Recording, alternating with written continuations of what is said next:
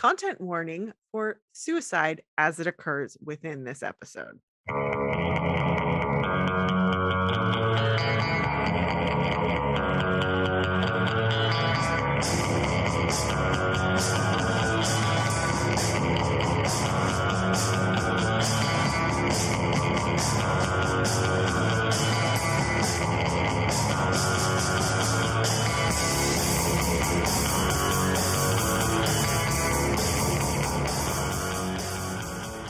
Welcome to the Doghouse. I'm Diana. And I'm David. It's Riverdale, Season 6, Episode 8, Chapter 103, The Town. After learning that Percival Pickens is behind a blistering article calling Riverdale the worst town in America, Archie comes up with a plan to prove him wrong. Meanwhile, after the town council goes after their casino, Veronica and Reggie decide they're going to do everything on the up and up moving forward. Finally, Britta makes a risky move to help Cheryl. This one wasn't as fun.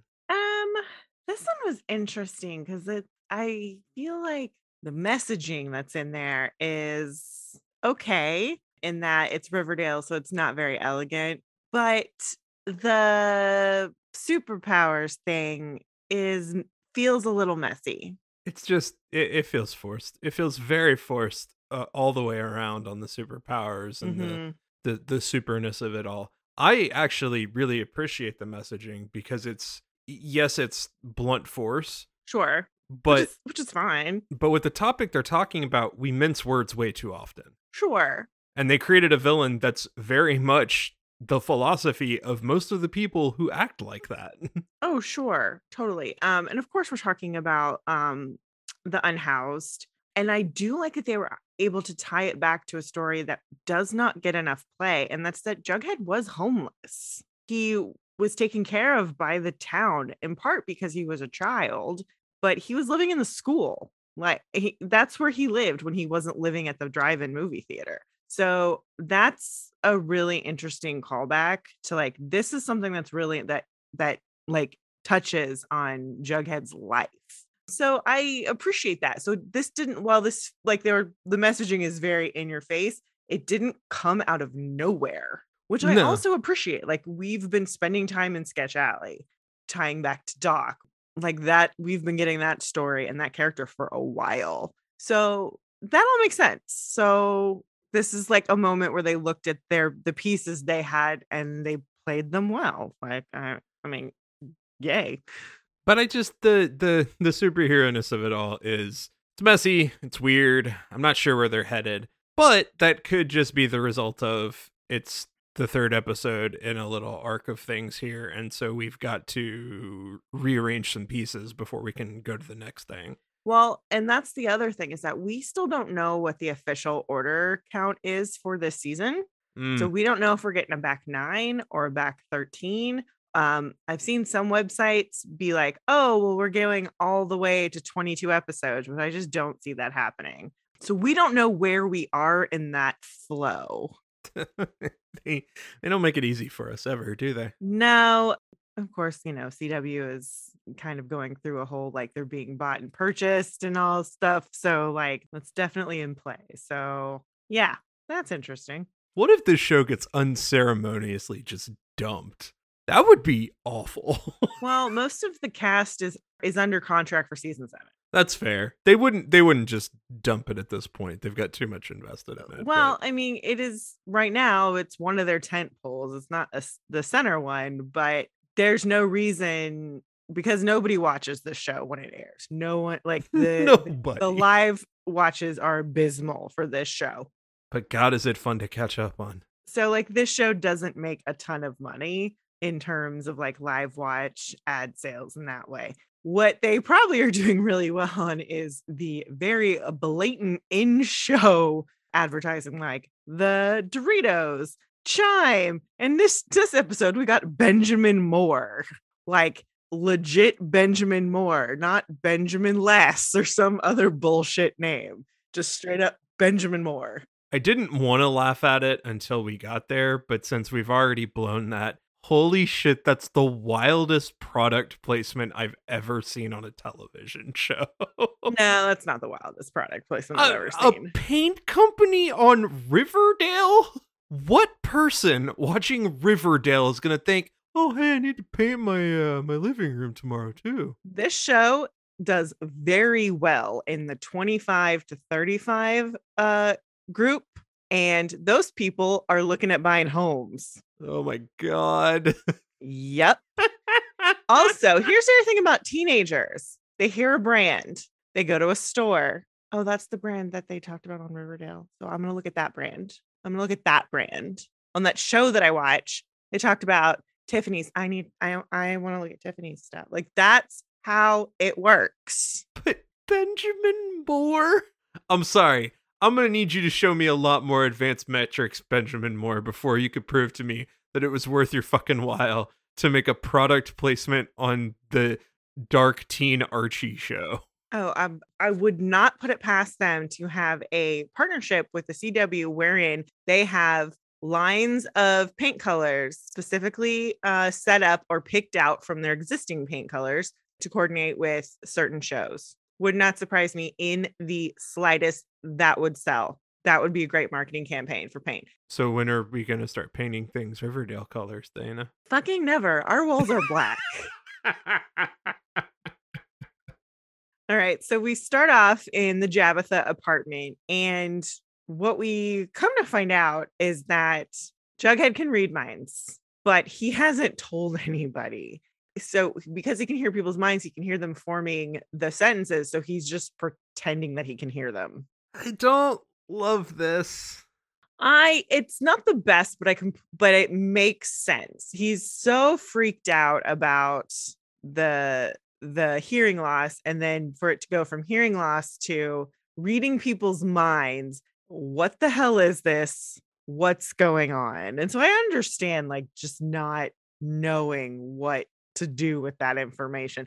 And also, as an investigative journalist, being able to hear people's thoughts is like winning the lottery. So yeah, it makes total sense that Jughead would not tell anyone. Do I love it? No. But does it make sense? Yes. Well, it's like winning the lottery, except that you can't spend anything on that lottery because you would have to prove it to not expose the fact that you can read minds. Well, there's that. But Jughead being Jughead, especially in previous seasons, if he had had that power, it would have just led him to focus on the suspects of the crazy crimes so they could catch the proof. Yeah. Like, that's what it leads you to. Because it doesn't matter if someone looks super innocent, but if their head they're going, I did it, I did it, I did it. Eventually you'll find the proof that someone did it. So it's very cool.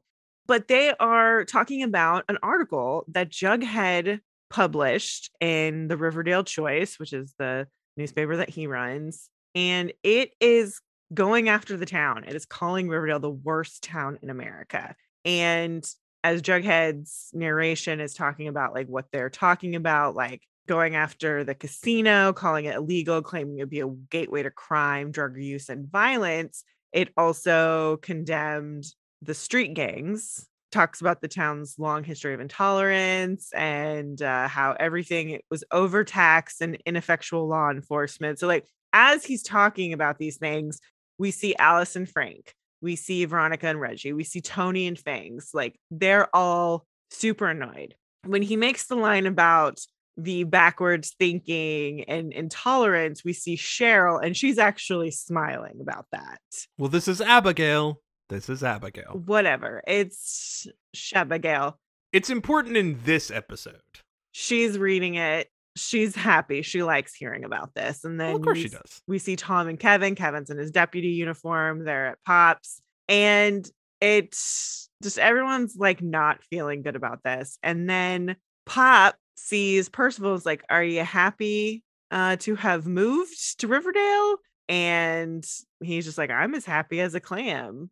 But the thing about this article is that it was done anonymously. Yes. So Jughead just like, okay, who would take the brunt of the blowback? And then he's at school. He's in the teacher's lounge and he can hear Archie in his head. Like, I can't believe Jug would do this. Jughead says to himself, here we go. And then he hears Archie say backstabber and then say, dude, what is this? We're like, he is pissed. And so I love this game that we have, we're hearing what people are thinking and then what they're actually saying. And Jughead is getting both of it. So that's interesting. And who's in better control versus who isn't Sure. is also very interesting. It becomes a big plot point later down in the episode, but like even from the very first scene, Tabitha has a lot better wrap around her emotions, and you know, we only really hear what she's saying versus Archie, who's like all thoughts in his brain before he talks. No, we hear what Tabitha's thinking, but what this is showing us is that she says what she thinks. Yeah. And Archie, we assume Archie is just punchy, punchy, punchy. And that remains true. Like, that's what is revealed from this conversation. And, you know, like Jughead just asks him, what are you going to do? You know, beat him up? To which Archie thinks and it says, yeah, in his head. You're freaking right. And then he says, like, of course not. Like, Archie's first impulse is to beat people up. Of course it is. Which is great. Archie. What I also want to point out here, because again, it comes back later, is that there's a very particular sound effect that they are using when we are listening to someone's thoughts versus what they are saying. I didn't notice it completely on first watch, but it gives away the thing that happens later with Percival. So very cool. Archie lets Jughead know that he's talked to Frank and Alice. They're having a town meeting so that everyone can respond to this garbage in person, and you better be there covering it. So yeah. And throws the paper in the trash. Yeah. He's so mad. He's so mad. How dare you talk bad about my town? Yeah. It's a neat trick. I think what it is I wish it wasn't framed around his loss of hearing. Mm-hmm. I think that's the problem. I don't know what else you would do, but I feel like framing it around that hurts the effect because it just makes you wince every time you see it. You're like, ugh.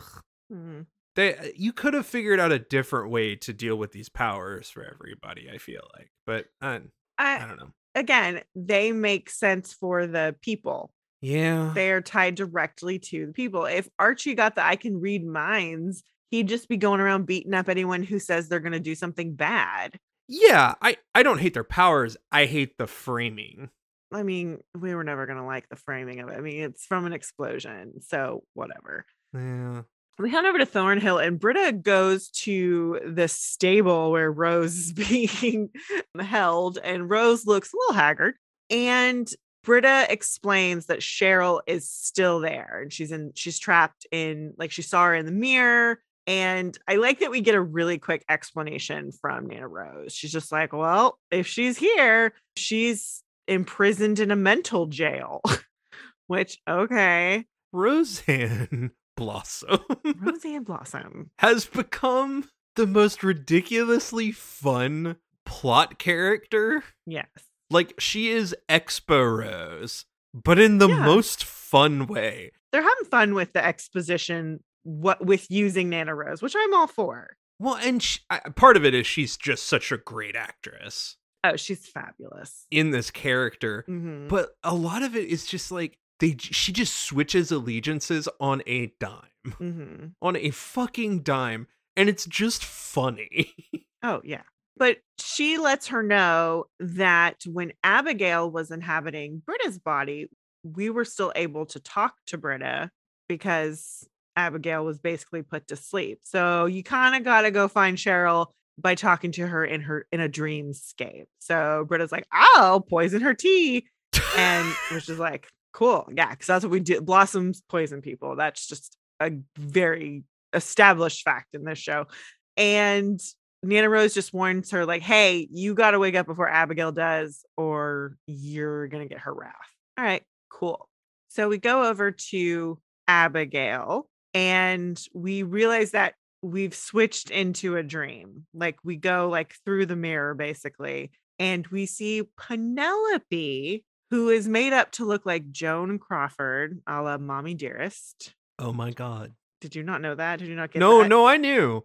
And she's talking to Jason and Cheryl, which Trevor's there. Trevor gets to talk. Like he said, I think 2 lines this episode, which is more than what he got in episode 100. Oh boy. At this point, it's a huge joke, and I kind of love it. But Penelope's telling that she's gonna throw a birthday party for them, and she's invited all their friends, to which Cheryl says, including Heather, no, not that 2-bit trollop, but everybody else. Now, a fun little note is that Cheryl is dressed in almost exactly the Heather Chandler red plaid from the Heathers episode. So this is a lovely little, like, if you don't realize it, it's totally fine. But realizing her saying Heather and Heather's is red, it's fun. I love it. I'm very into it. So they're just like, you're very welcome, my precious little angels. And they're both just like, thank you, mumsies. It's absurd. Oh, God. The fact that it took them 103 episodes to get here, Mm-hmm. I'm impressed with the restraint, to be honest. I'm not. They didn't know what they were doing. But we pull out from this and we realize that this is the mirror form of Cheryl. Like, this is what Cheryl's going through. So, yeah. Ugh. Yeah. No fun. We head on over to the town hall, and Jughead's like perched up behind everybody. And so he's listening to everybody at the town hall. And, you've got people thinking, who wrote the article? Probably Alice. This town is going to hell in a handbasket. Maybe I should move. So, like, people, like, he's listening to what people's reactions are. And so basically, Alice is being a pain in the ass. She's saying that the casino is a problem. She's making a lot of digs at Veronica. And Veronica's trying to be like, like, we have the potential to bring in out of towners and guests who spend fresh cash across all of our businesses. But Alice isn't having it. She is really got it out for them. And so, like, we're hearing other people say, like, when does a lodge do anything good for this town? What does this mean? And Archie's just out for blood. He wants to know who wrote the article, and it's Pickens. And Pickens is just like, hey, we got to do something about this. I didn't put my name on it because I didn't want you to judge me against my ancestors, to which at this point, Tony chimes in and goes, oh, the genocide against my ancestors? Yeah, that's points against you. Archie makes a comment about him being a Johnny come lately, which I was just like, those words have never been spoken in Archie's presence. Therefore, they should never come out of his mouth. On the other hand, it's such an Archie thing to say. Absolutely. And so, like, this, instead of saying this fucker, this Johnny come lately. I want to know if KJ says these corny ass lines with the intent of him saying just absolute fucking ridiculous curse words. But what I really love is that when Archie stands up and says this, Kevin just puts his hand on the shoulder and forces Archie back down. It is so funny. Well, that's when he's like, are you open to hearing my suggestions? I'm open to take this outside right now, bro. I love it so much because they don't focus on it. You just see it happen briefly. And I was like, oh my God, this is my favorite thing. Like, I love Kevin. Kevin is the best reactionary to anything. You want a reaction? Put Kevin in a scene. Especially when it's just like, Archie, calm the fuck down. Yeah. So then Percival brings up the homeless encampment, and he believes that we should just bust them out. Get them out of here. And we hear people thinking thoughts like, he's right. I agree. The homeless are a problem. It's about time someone said it. And some people argue, particularly Archie, like, we can't just do that. Like, that's not who we are. We take care of our own. To which Percival's like, okay, you heard my plan. What's yours? And then we hear from Jughead, and thus began the battle for Riverdale's soul. Riverdale. Yeah. So, yeah. I just got done listening to an episode of a wonderful podcast called Citations Needed. It's a great, like, left look at news media and how it does things wrong. And they talked about news stories about homeless groups, homeless settlements, tent settlements, and how they've had to reframe everything for a liberal audience. And man, I gotta tell you, somehow these writers channeled that perfectly. Mm-hmm. There was one thing in LA the other day where they had a group of people who were in a film or a television show doing a homeless protest. And Mm-hmm. in order to do the protest, they shoved the people in the tents off the property so they could film this scene. Mm-hmm.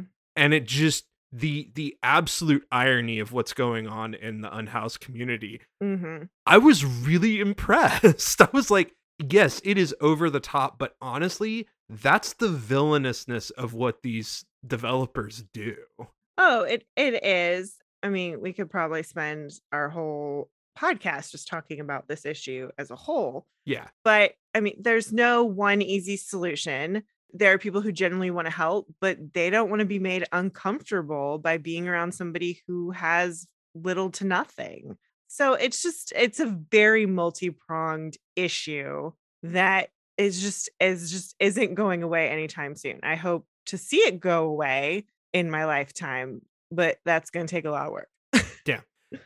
I think to me what was most impressive was like Percival's talking points are the actual talking points of the developers and the people Sure. who shove these people out. Sure. And I think that's what was so like, oh wow, Yeah. y'all really actually went for that. Mm-hmm. It's a dumb teen soap opera. Like it's not going to be perfect on an Mhm. issue like this. Yeah. But I think what they nailed was this character, and it really helps because it just makes him a pure villain. He's not sympathetic. He doesn't have these weird motivations. He's just a fucking dick. Yeah. And it works. Yeah. No, it does. I like that there's not an attempt currently to make us sympathize with Percival. It's just, let's just take care of this problem by shoving it somewhere else. We go over to Thornhill, and Abigail has come home, and Britta's just asking, how was it? And Abigail's like, oh, it was delightsome. Also a bit of gossip. 'Twas Percival Pickens who wrote that screed against the town of Riverdale. And she thinks he may prove an ally, but first she's got to get acquainted with the history of Riverdale and the role the Pickens family played in its shaping. So, like, she's like, I think I saw a book. And Britta's like, oh, I'll get it for you. And I just brewed some tea. So why don't you retire to your room and I'll bring it up to you? Okay, Britta's enacting her plan. Great. I didn't think the lines could be any more extra than what Cheryl already said. But then they threw Abigail in. You're like, holy fuck. She's just a different level. And it's interesting. Like, it's not more, it's just different while still being fun. It's giving them an excuse to use more obscure words. Sure. And I'm fine with because that. she's from like 200 years ago. Mhm. So, but delightsome. What? Delightsome. We head on over to Archie's house, and Jughead shows up. And when Archie opens the door, Jughead says, "Don't punch me." Jug was so funny this episode. He really was. Archie's like, I should, And so Jughead, like, I really like this. He's just like, look, Archie, I'm a journalist and I'm supposed to be impartial. But I heard what you said. And for what it's worth, I agree with you. I think busing the unhoused out of Riverdale is not a solution. I know those people. And at times I was one of them, and they've always helped me when I was in trouble. And we get a little flashback of him and Doc. Yeah. So he's just like, they're good people. They need our resources. And Archie's like, well, you could have said that in the meeting, which is fair. But Jughead says, okay, I will the next time once you present your big idea, which Archie does not have one. But Jughead has done his homework. Like he does. And it's like, I did some research. Other cities, they're doing micro homes. They're like cabins. They have a shower, a toilet, and a bed. What if we did that? Build one of these homes for every unhoused person living in a cardboard box or a tent on the alley. And so Archie's like, what, me? Well, you're the only one I know with a construction business. And so Archie's like, okay, let's do this. Let's try. Which, great. This is great. This is a fabulous idea. Many cities are trying this. It's great. Cool. They're making an actual effort. Like, they're doing something instead of the actual nothing. Yeah. I mean, yeah. We come back to Thornhill, and Cheryl has been drugged. So Britta sets her alarm on her phone and lays down to go to sleep. And so we enter the dreamscape, and we are at the birthday party. And Britta comes in and starts talking to Penelope. And she's like, where where's Cheryl Blossom? And Penelope's like, who the hell are you? I'm a friend of her. Is Cheryl not here? Well, she's over there. And we realize that Cheryl is in the corner facing the wall because she's being punished for being a selfish, ungrateful brat. Which I kind of love this. Okay, let me get through it here for a second. So Britta asks, but isn't it her birthday too? Penelope says, no, not this year. Not the way she's behaving. Well, will she get her presents at least? Absolutely not. Now, who did you say you were? Because then her alarm starts beeping, and so Britta wakes up before Abigail. Also, everyone stares at Britta. Yeah, everyone stares at Britta, including Jason. Full-grown Jason. Creepy. Which, they always make him look very creepy. That too. That it's a bunch of little kids. Then full-grown Trevor and full-grown Madeline. That's great. No, that is great. Like, this is amazing. What I love about this is a way they are retconning the age differences between the twins. People have been asking this question since season 1. I'm so confused. If Jason and Polly are in the same grade, because they had babies, but Polly is older than Betty, and Betty's in the same grade as Cheryl, but Cheryl and Jason are supposed to be twins. Like, what does that happen? Well, if Penelope got so mad at in this world, it makes 100% sense that Penelope would be so mad at Cheryl that she would tell her she didn't get to age up and she would have held her back. That 100% makes sense. That is a thing a Blossom would do. Oh my God.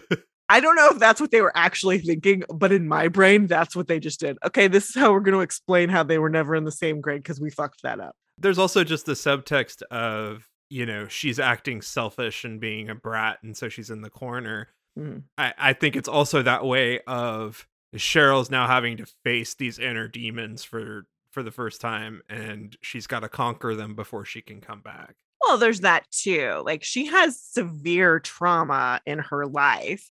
Yep. So this was probably this could very well not been the exact scenario, but this is essentially what happened. Mom got mad at me, so she took away my birthday. Yeah. That could have been the actual event, which still is horrible and tracks for a Blossom. So yeah, it's awful, but I love it. It's a dumb television show. We're allowed to enjoy it. Yes, but we take it very seriously. We go over to the casino and we see the Hiram painting that's had the paper wrapping torn. And Cheryl's just we got to be legit. And Reggie's like, okay, but it's really expensive to be legit. And Veronica's like, well, we're just going to do it. And we're going to replace the painting of her with the painting of Hiram as a reminder of who we're not going to be like, which is just yeah, right. Whatever, bitch. I do love the way he turns that, where she's just so it's impossible. No, it's just really expensive. Really expensive. I love Reggie in this episode because he's he's game, but he's also I want to do scams. I love it. It's so funny. He's been so dour Reggie for the past little while. I'm glad to see silly, goofy Reggie back just a little bit. I'm please more, please more. I love Hustle Reggie. Yes. Hustle Reggie is great. I remember when he wanted to do his own tickle ring, he was a hustler, man. I am here for it. I like Hustle Reggie. He's not just a himbo. It's just no, I got to get paid. Yeah. Well, and he's clearly making a comeback here. He's totally gonna come back. It's just it was oh yeah, I forgot how great this is. Charles Melton, you magnificent bastard. Yep. So we head on over to the Cooper house, and there's more tea. And Alice is talking to Percival.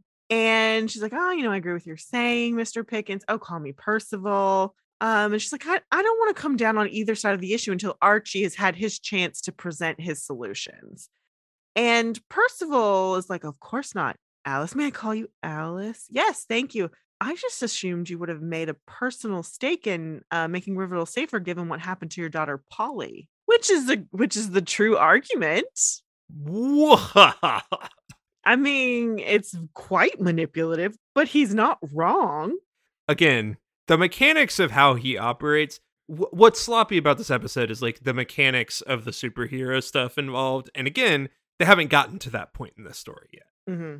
Eventually we are going to get there. But god damn, is he a good villain? Mm-hmm. Like, they wrote a really solid good villain. Because everything about him is just, it's very reasonable. It's also twisting the knife so hard. So a reason I point out the tea, because I feel like there's going to be a theme of consumables whenever Percival goes to talk to people that he's convincing. So here we have tea, which also mirrors the fact that Britta is poisoning, drugging Abigail. It definitely calls back to that. So it's just something we'll keep an eye on here.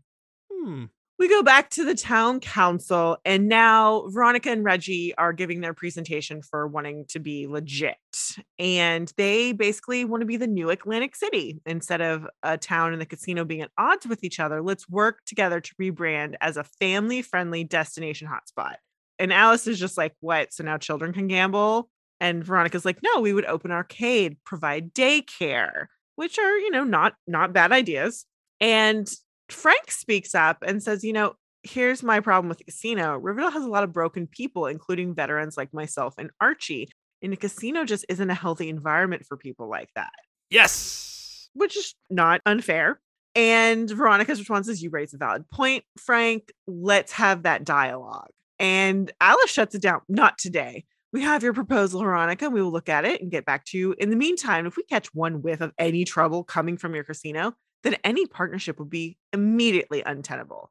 And Veronica's like, great. And so it's like, all right, thank you, Team Babylonium. So like, she's just like, fuck no. Like, there's just no option. No options for you.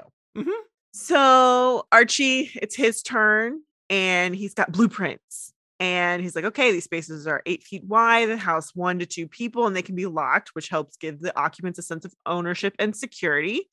And all of the labor will be provided free of charge by Andrews Construction. And Tony and Tabitha are like, this is a strong, simple, and smart idea. And they talk about how they have many houses in Chicago and they're game changing. And Frank is all in on it. And Archie says, I want to do about 30 houses. To which Alice, well, how much does this cost? Well, the labor will be free, but with materials, I'm thinking around 25,000. For each house, no, Riverdale can't afford this. We'd have to raise taxes. And then we get into what people are thinking from Jughead. More taxes? No way. We can barely afford our mortgage. Just make the problem go away. I agree with that British dude.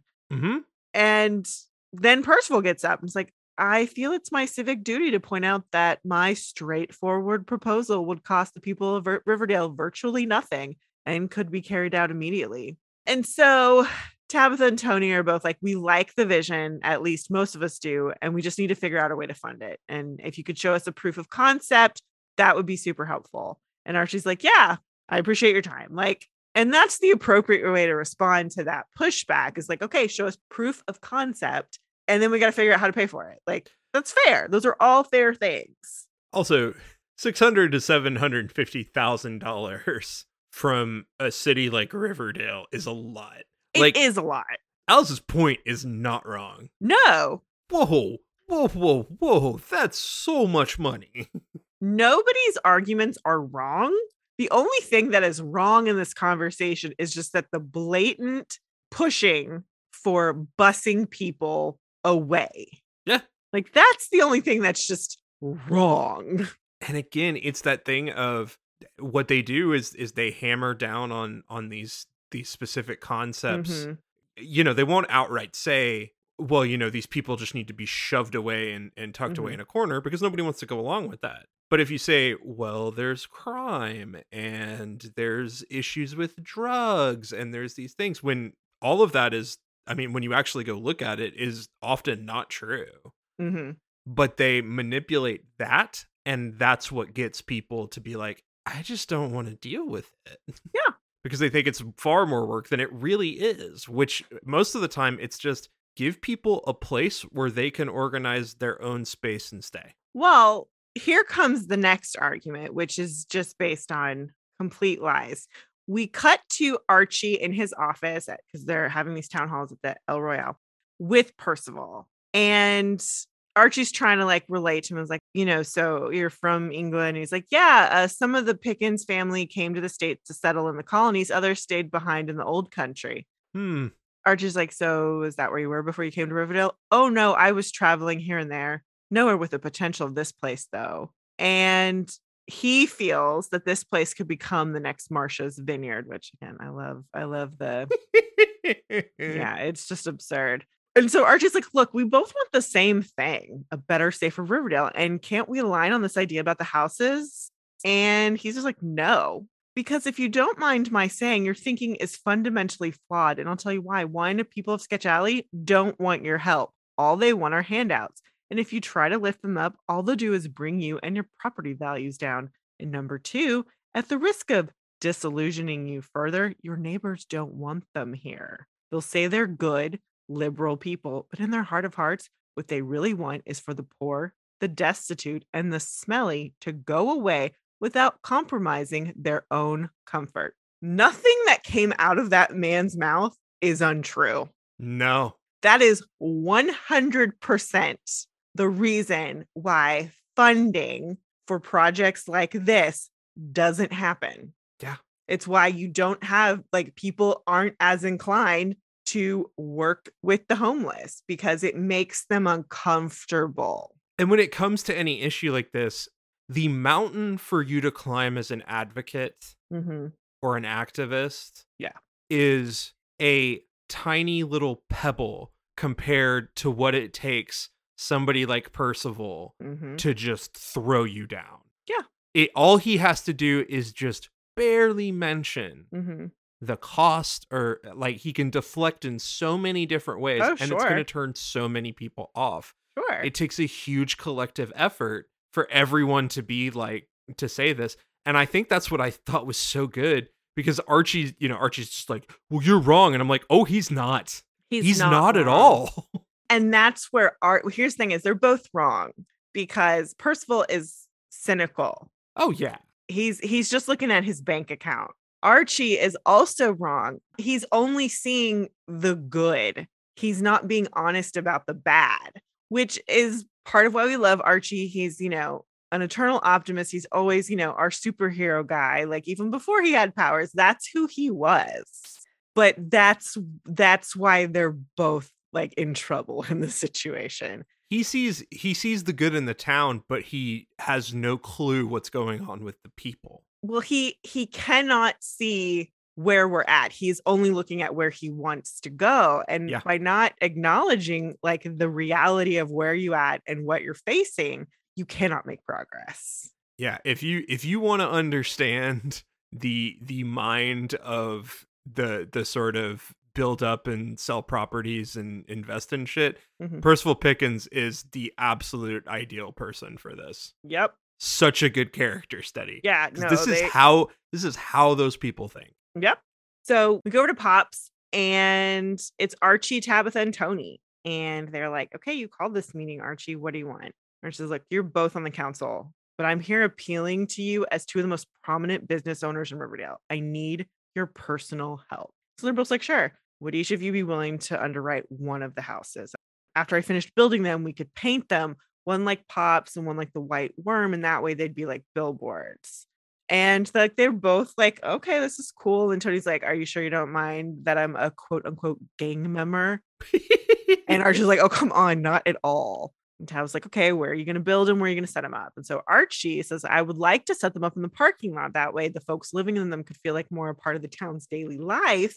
And like both Tabitha and Tony are like, yes, we're in. And Archie says, actually, for where we're building them, I was thinking we could do that in Sketch Alley. All of this is great ideas. Yeah. Like this is great. Like that's a great way to like build community, like incorporate people. Like it's just great. So we go over to Sketch Alley, and Archie and all of, his crew people, along with Frank and Jughead and Kevin, are like, are there. And Jughead goes, hey Doc, how are you? How have you been? He's like, I'm surviving, and you look a lot better than the last time I saw you. And Jughead's like, well, that's thanks to you. And that's the reason we're here. I wanted to repay the favor. If you're cool with it, this is my pal Archie, and the rest of us want to build some houses for you guys. And Archie's now part of the conversation. Like, yeah, one for each of you. And Doc's like, houses? Like, they're small, but they're swanky. If you guys want to help out, that's great. But if not, we just wanted to let you know what we're up to, but we're good either way. And Doc just looks like, when do we start? And they're like, let's go now. And Doc's like, yeah, let's go. Which this part proves the fact that where Percival's wrong is that people just want a handout. Yeah. However, Doc at the end of this lingers and looks concerned. Well, because of how people will treat the homeless, there's a lot of poverty tourism. Yeah. It's fair to be like, where's the angle? What is in it for you? Are you literally like, it's hard to just trust that somebody's doing something so big and so generous without expecting something in return. It's that. It's also, when in the timeline did Percival talk to him? I believe it would have come after this. Okay. Because Percival would not, I mean, that's a whole different conversation, but I don't believe Percival knew anything about the powers per se, but he only later came to find out that Doc was an influential person in Sketch Alley. So he was the domino that he needed to have fall. And for one Jughead Jones. Exactly. So I believe that takes place after this. Okay. Well, who knows? Sure. So we go back to the casino and Reggie's done some math. Because he's good at math. He's good with all of this, which I love that they have established. Like, he's good with all of this shit. Throws the books on the table. He's just like, it's impossible for us to turn a profit. Like, maybe ever, unless, don't say it, we start running scams, which we could do. So like, they're kind of like arguing, and Reggie's just kind of being like a kid whose ball's been taken away from him. There's some knock on. I want to play scams. And so there's a knock on the door, and gentleman comes in. It's like, y'all need to go to the private gambling room. Like, what? Is this something bad? Yeah. So they go in, and okay, major content warning. See fucking W. Woo! There's a dude who has hung himself in the middle of the room. Well, okay then. Yeah. It's a lot. On the other hand, I appreciate the almost Weekend at Bernie's / near the end of Pulp Fiction Winston Wolfe of this. Oh, sure. Reggie, what should we do? Cut him down? Call it ambulance? That's what a legit business would do, right? My favorite. I love him so much. Like, again, Reggie is an amazing reactor, second only to Kevin. Like, only because Kevin, it's a lot of face, and Reggie, it's a lot of words, and it's so precious. I love it so much. That's what a legit place would do, right? And so Veronica's like, yes, but we don't have that luxury, Reggie. So she's like, okay, that would confirm Alice's worst fear. Yep. So I'm going to call Abuelita's Iceman. Cool. Like, they're bringing Geraldo back, which she's totally going to sleep with him. This is just a fact. I know. So we cut to another Cheryl dreamscape. Back to Mumsy Dearest. Mumsy Dearest. So this time Cheryl and Jason are asleep in their twin beds in their room, which I also want to point out that the creepy doll Julian is also in the room. Oh, God. They're just bringing back all the hits. I'm here for this. Like, if you're going to make it weird, make it weird. Like, this is where we make it weird in the dreamscape. And Britta's there, and she's like, Cheryl, gotta wake up. And she does wake up. She goes, what is it, Britannia? And then Penelope comes in, and she's like, wake up, time to shine, time to get out of bed, you lazy bones. And Cheryl's like, you've got to hide, or, we don't know what she'll do. So Britta hides under the bed, and Mumsy is now being very cruel. It's like, wake up, devil children. Mumsy, what's going on? It's the middle of the night. Doesn't matter. This whole place is a sty. Now grab that bucket and a brush and get to work, piggies. Yes, dearest Mumsy.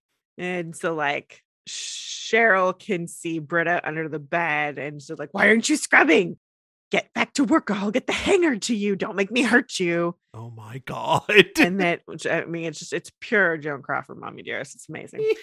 And so then Britta wakes up. Oh my God, this is horrible. Cool. Yeah, it's not good. Nope. Cut to Kevin working in Sketch Alley. He's doing some measuring, or I don't know. He's messing with some wood. And Doc comes up to him, and he's not talking, and he looks a little out of sorts. Yep. And Kevin's like, hey, it's Doc, right? Do you need something? And Doc hammers him to the head. Oh no. Oh no. So, cut to Alice and RIVW talking about how horrible it is. It's a vicious attack, clear indication that these people don't want our help. You offer them a helping hand and they respond with violence. Yeah. So That's how they frame it. That's how they frame it every time. Absolutely. And so we pull out from the TV and we can see that we're watching it at Pops, and Tabitha, Archie, and Tony. And they ask, how's Kevin doing? They're just like, I just came from the hospital. He's going to be okay. This is a mess. Believe me, I know. And they're just kind of like, the houses are going to be painted with our businesses on them if they're associated with violence and crime. And Archie's just like, I know. And they're like, it's just like all the things against them. And so like Tony's just kind of like, you can see her thought process. She's like, you still have my financial support, but maybe just hold off before you paint it to match the white worm. And Archie's like, yeah, that makes sense. Thanks for the support. So like Tony's trying to protect Archie's thing. Like she's just like, look, I don't look great right now, and my business doesn't look great right now. And that you don't need that as another strike against your project, but you still have my support. Okay, great. And she's like, cool, I'll get it to you on Chime right now, which is, again, love, which this is, I think, the second time they've mentioned Chime in show. At least Chime makes sense. That one makes sense to me. Yeah. And so Archie just kind of looks at Tabitha. She's like, what about you? And she goes, I'm still in, paint job and all. So when do you want to set up the first house? I'll bring it by my truck later today. So yeah, like, yay. It makes sense. Like all the pieces are moving appropriately. So we go to the casino and Veronica and Reggie are talking. And so Reggie has been doing some digging. He's like, this guy should have been on a major losing streak, and that's why he offed himself. And Veronica's like, yeah, that makes sense. But no, he was winning big time. So I called the blackjack dealer and pulled the security footage. And so like Reggie's showing her, the footage. It's like, he was on top of the world. He was almost up $1,000. 20 grand. So why would a guy who's winning every hand suddenly just off himself? And so Veronica's watching this and she goes, wait, who the hell is that? It's that British creep from Town Hall. And you can see that he is talking to the gentleman, whispering into his ear. Now, again, I want to point out, this guy has a drink next to him. I don't know. All right. So like there's a drink next to him. Alice had tea. So cool. Interesting thing to consider. So then Geraldo shows up and he's like, where's the body? And Reggie's like, geez, cut to the chase much? Yes, Reggie. When you have a dead body in your casino, you cut to the chase. You cut to the chase, man. So Veronica's going to take Geraldo to the body. We cut on over to the stables and Britta has questions for Miss Rose. It's gotten so much worse. Mr. Cheryl's mother is torturing her in every way imaginable. Well, Penelope was always Cheryl's tormentor, so of course Abigail would have conjured her as my granddaughter's adversary in the dreamscape. Like, it's just like, I love how matter of fact Rose is like, well, of course this is what's happening. The fact that they haven't hedged on any of it and just been like, all right, Roseanne, explain everything. Yeah. And so like you've got to like get her out of this, otherwise Abigail may take permanent possession of my granddaughter's body. Last episode, she was all gung-ho on Abigail. 1 episode ago. Well, as we've known for a while, Nana Rose has dementia. This woman has no allegiances, and I love it. Nope, that's fair. So, like, she just says, like, you got to figure out a better way to communicate with her. All right, Britta. Britta's got a task. So we cut on over to the hospital and Percival is there to visit Kevin and Tom. And in his hand is a box of what I assume is chocolates. So another consumable. It's not a liquid, but I assume it's food. Because what else would you bring to the hospital? He's there to talk about what happened in Sketch Alley in hopes it never happens again. Okie dokie. That doesn't sound great. No. So we go outside of Pops and the houses are there. And this is where we get our sponsor plug. And bonus, Benjamin Moore donated the paint for future houses too. And they're all like, oh, we think this is great, Archie. Like the 2 houses are very cute. It's still the weirdest fucking promo I've ever seen. It is not weird at all. Yes, it is. It is bizarre that this show, the weird teen cult murder serial killer witch show, It's really put not. fucking paint company. It honestly, it's actually pretty smart. I don't know, man. You Again, do- show me you do- how well this did for you, Benjamin Moore. You do not follow the interior design world of influencers and all that shit. I do very heavily on Instagram. Oh God. Like, it's like Benjamin Moore is like the person's paint that people use. And I don't get it. I think their paint is garbage. I am a Behr person. That is the only reason I go to Home Depot is to get Behr paint. They have the best fucking paint. It's just fact. But people get paint matched to Benjamin Moore colors all the fucking time. It is a thing. Yeah, I don't get it. So we go back to the casino, and Araldo is zipping up a body bag, and Veronica's like, well, what do you do? And it's like, oh, after dark, I'll put him in a car, drive it to Jersey, hang him up in a bathroom at a rest stop with no cameras, and then I'll call it in. Like, he's so matter of fact. How's it going otherwise? He's fucking Winston Wolfe. I fucking love it. No, he's Mike Ehrmantraut almost. But he's so Harvey Keitel in Pulp Fiction. Just like, all right, where's the body? Let me take care of it. Oh yeah, or like that guy from John Wick who does the cleanup. It's great. He's just like, this is my job. Cool. But Veronica's like, okay, business isn't great. And Araldo's like, well, I know some wise guys. Like, they got money. They like spending it. And Veronica's like, yeah, but we're trying to avoid that. He's like, okay, cool. I just want to help. And so she's like, hey, can you look into Percival Pickens? Sure. So he's going to do that. The way Geraldo is just like, I'm a badass. And then when he starts talking, he's like, I just want help. Mm-hmm. I love the little twist around of like, clearly he is also just awkward and kind of a dork, even though he is also a man who can make a body disappear. You should be scared of him. Oh, Geraldo. Archie gets a phone call. What? I'm on my way. And then the houses have been vandalized. They say, we don't want you here, trash, like very hurtful things. Yep. And Archie gets so mad that he punches his car and the car moves. Yeah. He leaves a pretty good sized dent in there. Well, I forgot to mention that previously Archie squeezed his thermos, which is like clearly like a Stanley metal thermos, and like left fingerprints in it, like because he was mad. So like his strength almost appears to be getting stronger. He's got super strength. Like he's the Hulk. But he can't control it. No. So we go over to the jail, and Jughead is like, why did you do that to Kevin? Like, I have no idea. I have absolutely no memory of attacking your friend. Well, you did. Doc. Yeah. And he's like, well, 1 minute I'm hammering, and the next minute I'm just standing over your friend getting ready to take another swipe. And he's like, you got to believe me, Jughead. It was, and then we hear him thinking, it was like someone put it in my head, to which Jughead goes, who would have done that? And Doc is taken aback. He's like, he had an accent, might have had a British accent. He thinks he had an accent and then said might have had a British accent, which is just like, oh. Well, because here's the other thing. If he put it in his head, he might be using a different voice. Possibly. Mm-hmm. So, yeah. So we go over to the Blue and Gold office, and Percival is there. And the Blue and Gold office is the Riverdale Choice office, whatever. It's at the school. I'm just used to always calling it the Blue and Gold, so that's what it is.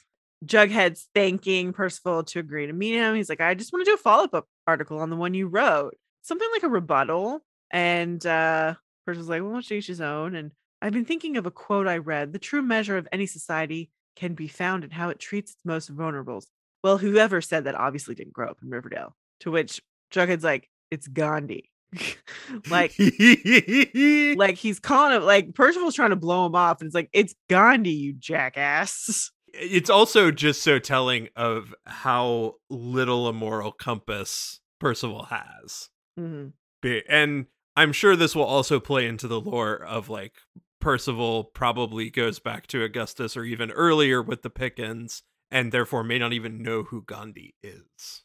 Yep. So this is when they've done some very clever editing here, and they're using that sound trick again.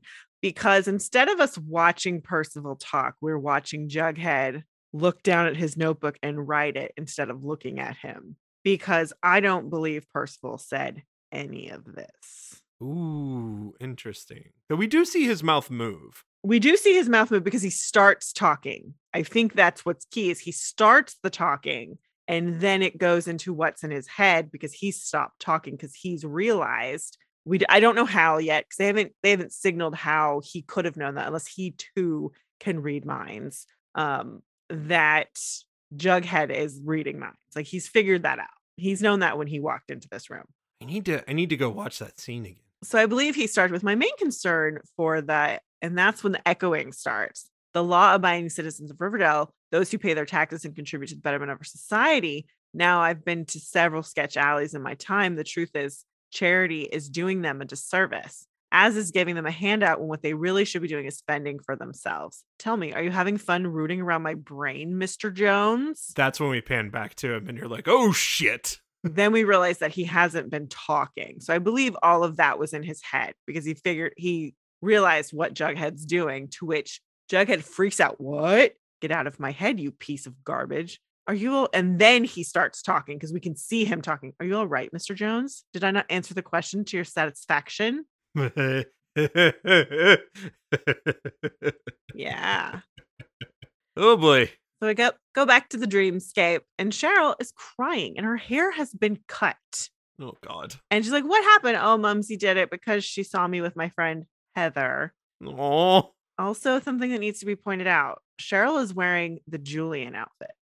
Lots of fun, weird in references, this whole thing for her. Yep. None of it really meaning anything other than just let's fuck around with all the Cheryl shit.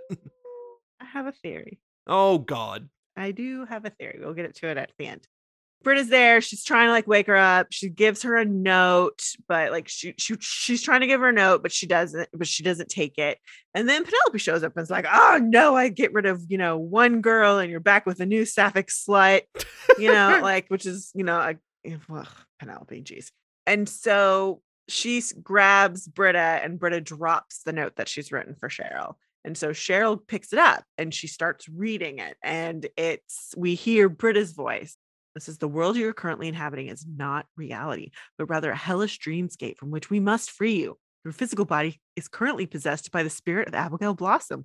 And she's trapped you in a prison in your own mind. And so like, it's more like she's a ghost, a creation of the imagination. You can defeat her. And so as this is happening, as we're hearing this narration, we see Penelope raging in the house. She's throwing stuff off a table. She's opening doors. She goes to her closet and throws clothes down and grabs a hanger. And then we see her walking towards, I guess, one of the living rooms, a room that has the big fireplace that Cheryl's always sitting in front of. And she's walking towards that room. And as the camera pans around from Penelope to the fireplace, we see Cheryl proper, in her Cheryl clothing and her Cheryl look. And Penelope is like, why are you looking at me like that, you shameless little wretch? Because I know the truth now, Mumsy. You're not real. Is that a fact? Yes, you're in my mind, you psychotic bitch. And you shouldn't be here. It's a very cool moment. I appreciate it. Of course, the wire hanger is red. Yeah, of course. It's like, if it's in Boston House, shit's going to be red. That's the way it goes. So we cut over to Pops, and Archie shows up. He's like, what are y'all doing? And everyone's there repainting the houses. And he's like, I was about to break those down and haul them away. No, you're not. Tabitha called us, Archie. We started a project and we're doubling down to finish it. And, Archie's like, yeah, but a few hours later, someone's going to vandalize them again. And he's like, well, then we'll repaint them as many times as we have to. So grab a brush. It's cold out. I do love that Tony is painting the White Worm. Yeah, she is painting it with the name of White Worm on it. And so like, fuck it. It's great. She's like, we're going all in on this. And so like Jughead comes by and he's like, I do need to talk to you about something. I don't think Doc was the one that attacked Kevin. And Archie's like, who else could have been? Hello there. Now, what are you folks doing? So my goodness, those are charming houses. So Percival's shown up and he's like, but these are great houses, but there's no need for them anymore. Sketch Alley is no longer an issue. And they're like, what? I took it upon myself to visit Sketch Alley and I spoke with the people living there, and got them to move on, leave town, start over somewhere else. How'd you do that? Call it the power of persuasion. I also bought them bus tickets and gave them each some money to build new lives elsewhere. $100 fucking dollars. I was like, what? Yeah. Ah, and that's so what they fucked do. up. They're like, well, we gave these people some money. You gave them a couple $100 and set them in a place where they have nothing. Yep. Because at least in your town where the unhoused are, they typically are able to find some roots in a community where they can find a way to survive. Well, and that's what they don't want. They don't Yeah. want them building community. They don't want them having any sense of ownership over something that the city doesn't feel like they've earned and paid for. And it's like they're a human being. And like that's where the housing is a human right movement is coming from. It's like people deserve dignity, and they do. Yes. Like unapologetically, they do.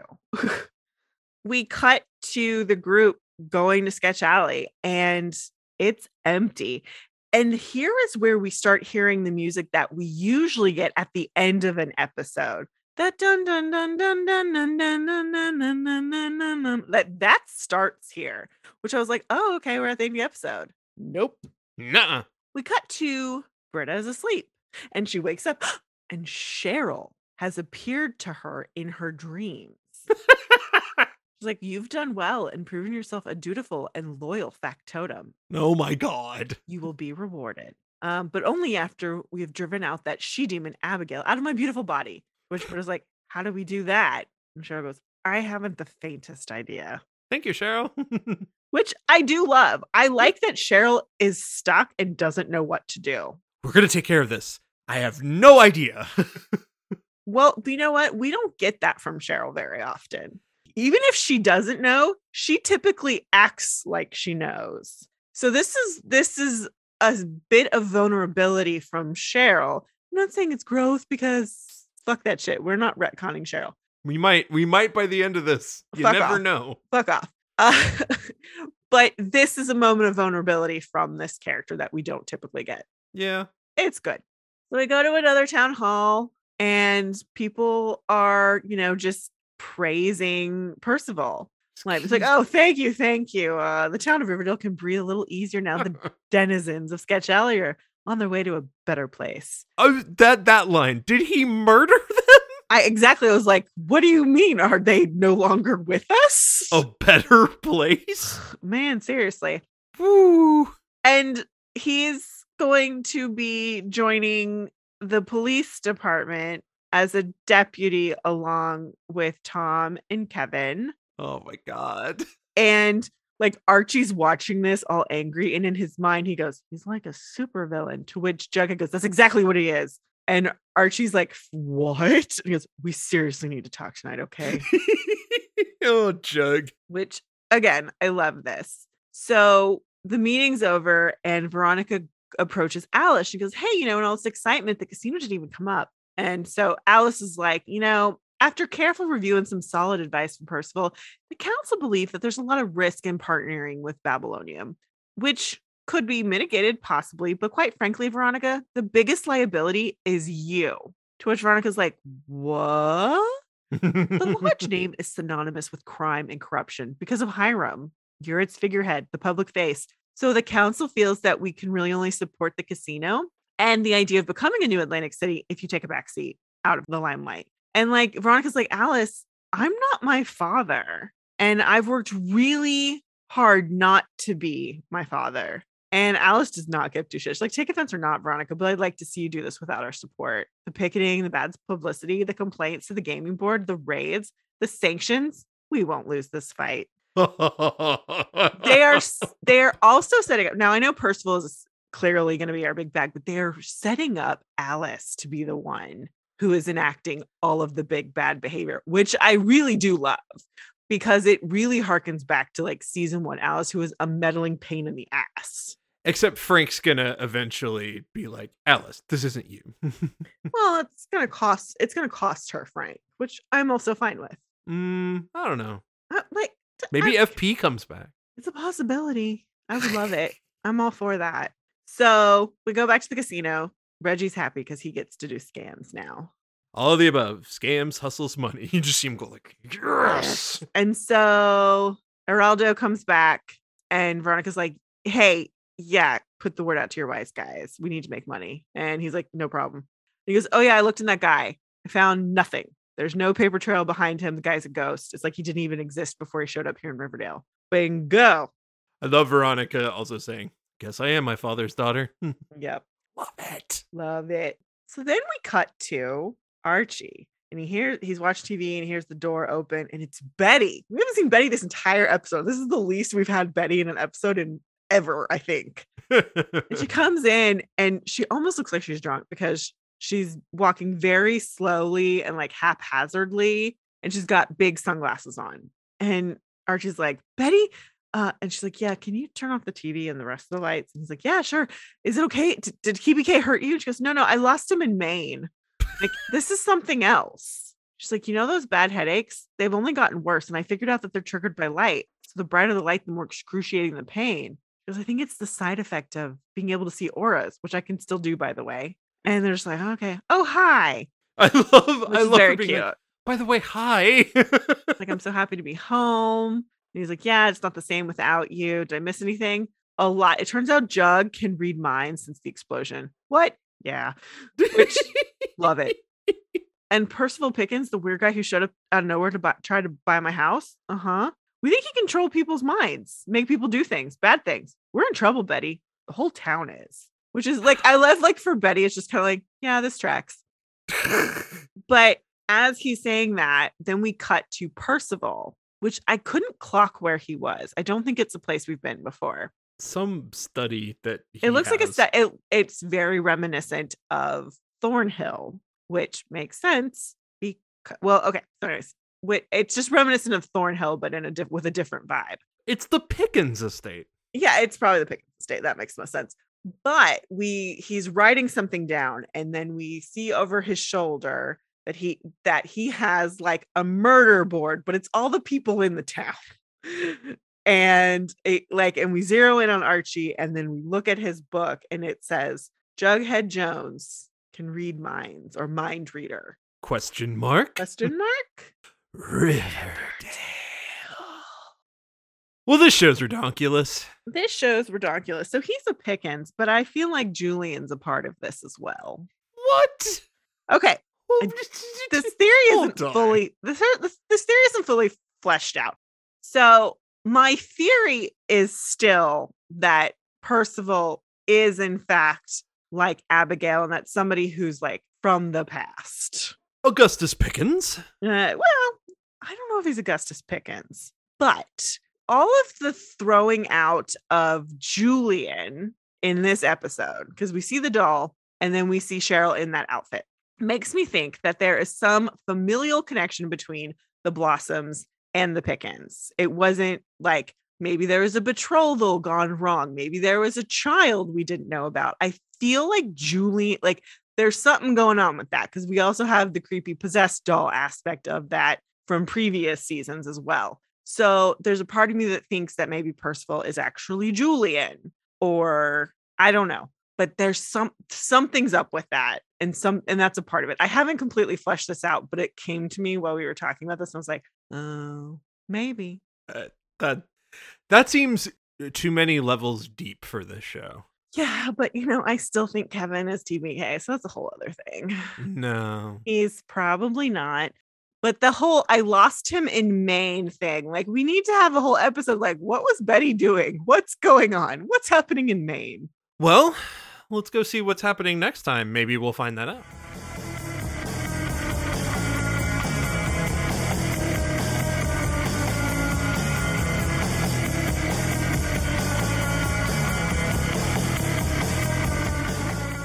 Well, clearly, Cheryl is back next time. And Kevin is filing for full custody of baby Anthony, which is a whole thing. The whole serpent/sheriff thing there makes that pretty gross. Well, yeah. Well, it makes me think. So they didn't know who was the biological father of baby Anthony. Yeah. is my understanding. So that's what I'm thinking is while Kevin was watching the baby, he got a DNA sample and ran it to find out that he is the biological father of baby Anthony so that he could do this. Oh boy. Which is also very fucked up. You completely abandoned your people. So no, like, fuck you. Yeah. It's real bad. I don't love it any way you slice it. I don't like it. Please just make him be TBK. That's way more interesting. It's way more interesting. If you were gonna fuck Kevin up, make him fun fucked up. Yeah. Like, we know we're going to murder Kevin this season. That's just clearly happening. Just not barf fucked up. Just make it interesting. Whatever. Someone tries to poison Betty. Yeah, which, we got Blossom crazy happening. So yeah, that tracks. Could be Abigail. But I suspect it's actually Cheryl. But I did like the part from the promise, like, we're the good guys, spoken like a true villain. Yeah. Like, that tracks. I'm here for this. I think part of it is like, we have these powers, and I think part of bringing it back to Cheryl, number one, it's the whole curse part of it. Sure. But number two, it's, yeah, but y'all aren't realizing that your powers also, oh, fuck me, with great power comes great responsibility. So, like, they're missing the deeper root connection of what they need to do. Sure. And I think Cheryl's whole thing is like, you have to atone for the past. Whatever. Which is where fighting Pickens comes in. Maybe. Because I bet you who led that charge to take down Abigail. Yeah, but I bet you, because we can see that Abigail isn't completely innocent, there's probably a side to this that we don't know about. Yeah. That doesn't excuse what happens to Abigail, but it might give some context to why those people didn't like her. It's gonna be gross no matter what it is. Let's be clear. It's gonna be fascinating and also disturbingly yucky. And goddamn it, yeah, whatever. Whew. That's just where I'm at. I'm like, whatever. We keep taking hard right turns, and for a minute there, I thought we were gonna take hard right turns into just wacky, but now they're getting all real with it, and I don't know how much I care about that. Like, now y'all are bringing in baby Anthony. Baby Anthony didn't do shit. Don't be messing up that baby. That's little serpent king to be.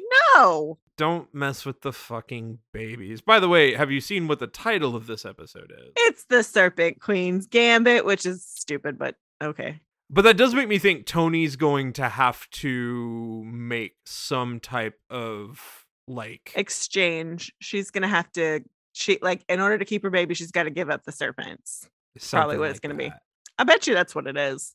Well, because the gang that's what's causing all the issues in the town, or so-called. Yeah. And so it's like, we have to disband the gang. Yeah, that was just stupid. Well, whatever. But it's part of the plan to take down all the centralized things in Riverdale. Yep. For Percy to take over. I've started calling him Percy because it's much easier to say. It is easier. It's more mess and Percy sounds more douche-like than Percival. He's such a little fucking snot. I love it. Turd. All right. Well, until next time, hashtag Bulldogs forever.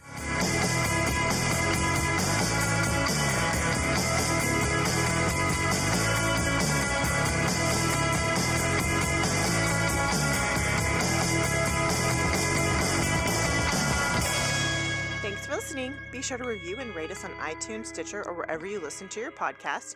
For questions, comments, and recommendations, you can email us at macintoshandmod@gmail.com or find us on Twitter, Instagram, and Facebook.